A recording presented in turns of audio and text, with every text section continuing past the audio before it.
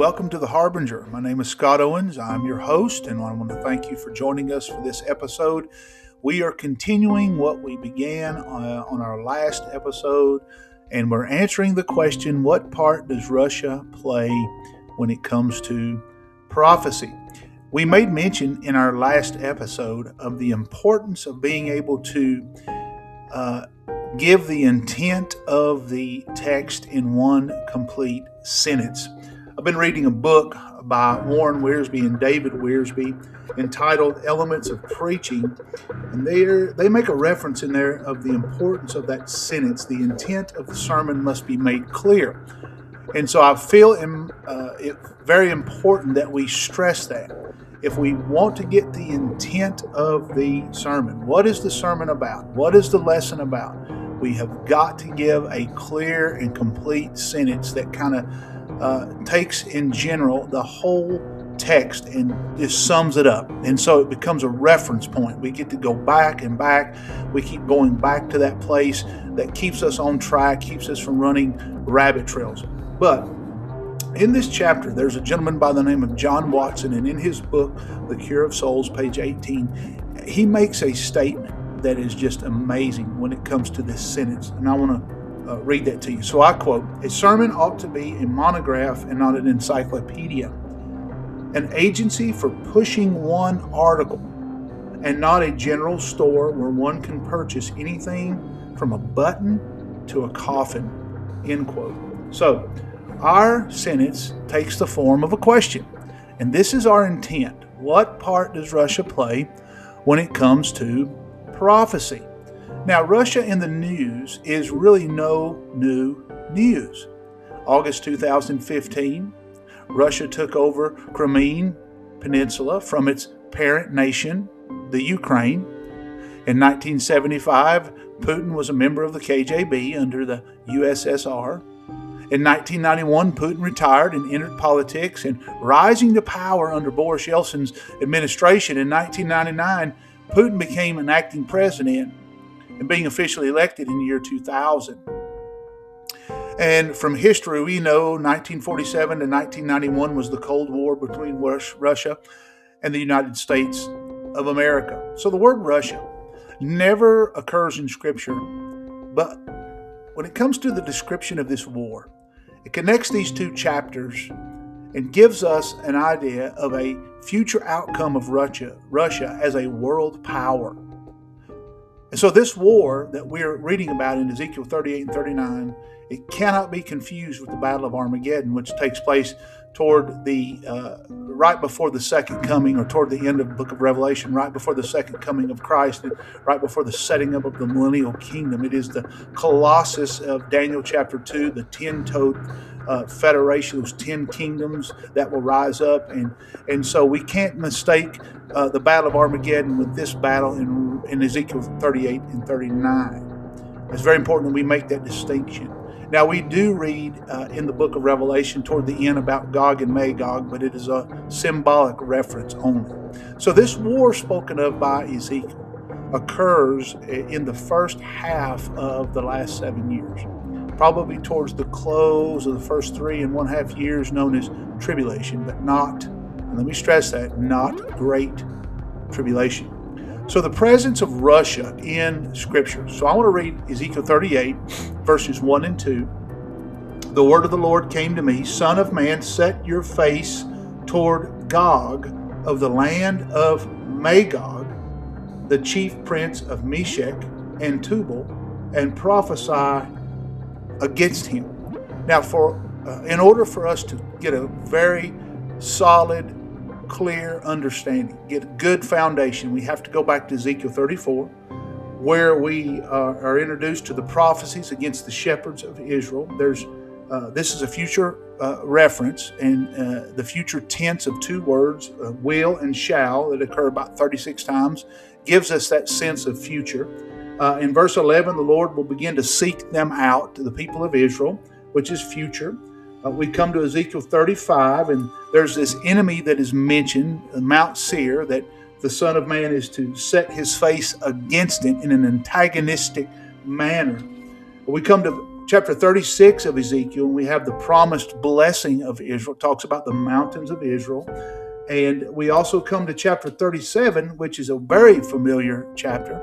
And this is the valley of dry bones. This is when the Lord asked Ezekiel, and he said unto me, Son of man, can these bones live? And Ezekiel begins to prophesy, and the bones begin to come together, and everything begins to take shape and form up in this great army, and the nation is resurrected. This is a national resurrection of Israel. And so now we come to Ezekiel 38 and 39, and during these days of Ezekiel 38 and 39, chapter 34, 35, 36, 37, the nation's beginning to be rebuilt and reform, and God's calling them back into the land. And when we come to Ezekiel 38 and 39, they're back into the land of Israel where they long to be. And so during these days that they are back in their land, there will be this alliance of nations formed with Russia at the helm. And they're going to be driving their anger towards the country of Israel. In Ezekiel 38, this alliance of 10 nations made up of Russia and Gomer and then 8 other nations, which are predominantly Islamic. The third name in the list of these nations is Rosh. Now I want to read to you Ezekiel 38, verse number 2 from the New American Standard, because the ESV uses the chief prince of Meshech and Tubal. But it's interesting that the New American Standard in chapter 2, this is the way it reads: Son of man, set your face towards Gog of the land of Magog, the prince of Rosh. The prince of Rosh. So we learn that Gog is the ruler of Magog. In the ESV, it gives reference to the land of Magog. Also in the New American Standard, it does the same. And then we see that Gog is referred to as the chief prince of Meshech and Tubal.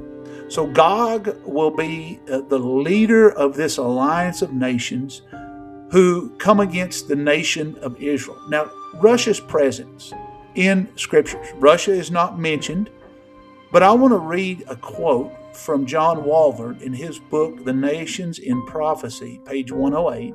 And I quote, "In the study of how ancient words came into modern language, it is quite common for the consonants to remain the same and the vowels to be changed. So if we take the word Rosh, change the vowel O to a U, it becomes the root for modern word Russia." Now we learn in Ezekiel 5:5, "Thus says the Lord God, this is Jerusalem. I have set her in the center of the nations with all countries all around her." So we know that Jerusalem is the navel of the world. It is that belly button, that center of the world. In any geographical direction given in prophecy, there is always this direction towards Jerusalem. And so all the geographical locations given in prophecy, it's always in conjunction with Jerusalem. In Daniel chapter 11, verses 5 through verse 35, with emphasis in verse 13, "For the king of the north shall return, and shall set forth a multitude greater than the former." The nation of Russia, geographically, is the only country north of Israel. Now I want you to understand Ezekiel 38 verse 2, we mentioned Gog, and Gog is more of a title than it is a name. So it's like the czar of Magog, or the president of Magog. And so Gog is the leader of the armies, this alliance of nations, made up of mostly Muslim, 2 of them, one of them Russia and the other one being Gomer. So God commands Gog to be the leader of this alliance. I want to read verse 7. "Be ready, keep ready, you and all your hosts," that's an alliance of nations, "that are assembled about you." So they're in cahoots with each other, "and be a guard for them." In other words, you're the leader. You're the one that's at the helm. You're the one driving this thing. Although it is God who is steering it sovereignly, Gog is kind of driving this thing. So these countries in the alliance, I want to make mentions of some of them, and I want to go ahead and say I'm sorry for misquoting or sorry, not quoting, but pronunciation. I want to go ahead and just put that disclaimer in there because some of these names are hard, but I'll try my best. So the first one, of course, is Magog in verse number 2. It means head. And so that's what he said in verse number 7. Hey, you're going to be the guard for them. You're going to be the leader here. And in the Hebrew, we just read that it is Rosh. If you change O to U, it's Rush, and that gives us a root for Russia. And these are the inhabitants of Scythia, which is former Soviet Empire. There is Kazakhstan, and there is Kyrgyzstan, and there's Uzbekistan, and Turkmenistan, and Tajikistan, and today's these are Islamic countries. And again, I apologize if I've mispronunciated these, but number 2, there's Meshech and Tubal, which is Moscow and Tobolsk. And Russia was first called Muscovy, which is Meshech. And so Persia, we see that in verse number 5. Look what it says: Persia, Cush, Put are with them, all of them with the shield and helmet. So you see that there in 1935, Persia changed its name to Iran. In 1935 and 1979, it changed it to the Islamic Republic of Iran. So then we have Ethiopia, which is North African nations such as Egypt, Sudan, and then we have Libya, that's the land to the west of Egypt. And then we have Gomer, which today is Germany, and then we have Togarmah, which is Turkey. Togarmah, which is Turkey. So back to our initial question: is Russia mentioned in the Bible? Well, Ezekiel 38, verse 6, verse 15, Ezekiel 38, verse number 2 state that Gomer, Germany, and Magog, which is Russia, invade Israel from the north with these other 8 nations. Moscow, which is Meshech, Ezekiel 38, verse 2, is directly north. Jerusalem is directly north. Meshech is north of Jerusalem. And so linguistically, geographically, philosophically, Ezekiel 38, verse 3, Russia is this atheistic country. And God said, I'm against this nation that will rise in the last days. So it's important to understand that this nation has not even been formed yet, and God has already set his displeasure against it. Okay? So that brings us to the second point that's helping us answer the question, what part does Russia play? And that's the purpose of the invasion. So we read in verse 11 of Ezekiel 38, verse 11, and say, I will go up against the land of unwalled villages, and I will fall upon the quiet people who dwell securely, all of them dwelling without walls and having no bars and gates, to seize spoil, carry off plunder, to turn your hand against the waste places that are now inhabited, and the people who are gathered from the nations, who have acquired livestock and goods, who dwell at the center of the earth. And so we see here that Russia will seize the land, Russia is going to invade the land, and Russia will slaughter Israel's people. Look in verse 16. You will come up against my people Israel like a cloud covering the land. In the latter days I will bring you against my land, that the nations may know me, when through you, O Gog, I vindicate my holiness before their eyes. And so Russia will invade so that the name of God may be sanctified. So God is Israel's only hope. We learn that in verse number 16. And their only source of help. So God is going to deal with Israel at the hand of Russia. War is going to break out. They're going to realize that God is their only hope. This is going to trigger great tribulation, which will begin in a frenzy, and then all these judgments are going to be unleashed that we read about in the book of Revelation. So Matthew 24, verse 22 said, and except those days should be shortened, there should no flesh be saved. But for the elect's sake, those days shall be shortened. So what about the place of Russia's invasion? This is very important. Ezekiel 38 and verse 8. Let's go back to verse 8, if you would. After many days you will be mustered. In the latter years you will go against the land that is restored from war, the land whose people were gathered from many peoples upon the mountains of Israel, which had been a continual waste. Its people were brought out from the peoples and now dwell securely, all of them. So verse number 8 of Ezekiel 38, there are at least 5 references to Israel being the target of Russia's coalition. Israel becomes the center of one of the world's final global wars. But it is only when Israel is back in the land We read that numerous times in verse 8. They will be under the domination of Antichrist. They will have peace. They will enjoy the old form of temple worship. All the problems of the earth and Israel will be settled. In verse 11 of chapter 38, look at this. They dwell in unwalled villages. They dwell in rest. They dwell in safety. All of them dwelling without walls. There are neither bars nor gates. They've kind of let down their guard.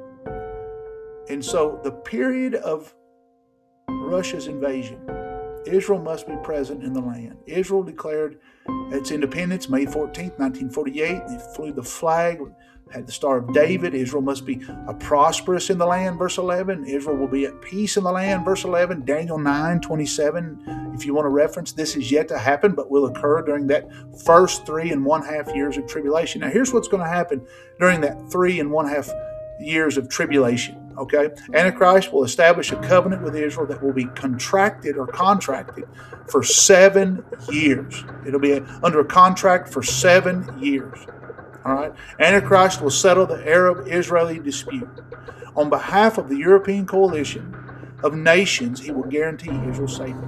Israel will let her guard down, unwalled cities. Remember, we read that. Okay, unwalled villages, quiet people, dwelling securely. They'll let their guard down. They'll begin to prosper.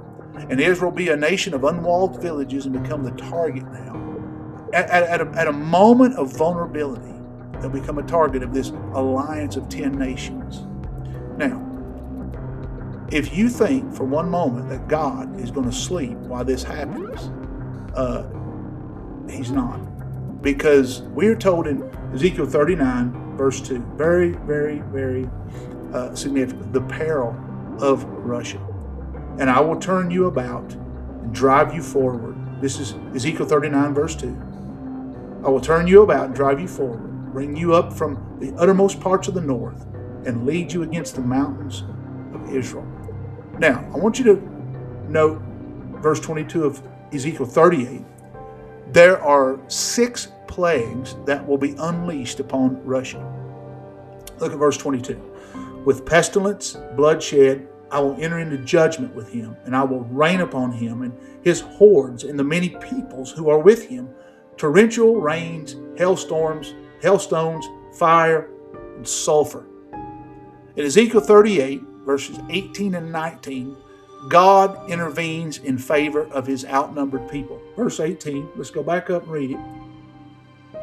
But on that day, the day that Gog shall come against the land of Israel, declares the Lord God, my wrath will be roused in my anger. For in my jealousy and in my blazing wrath, I declare, on that day there shall be a great earthquake in the land of Israel.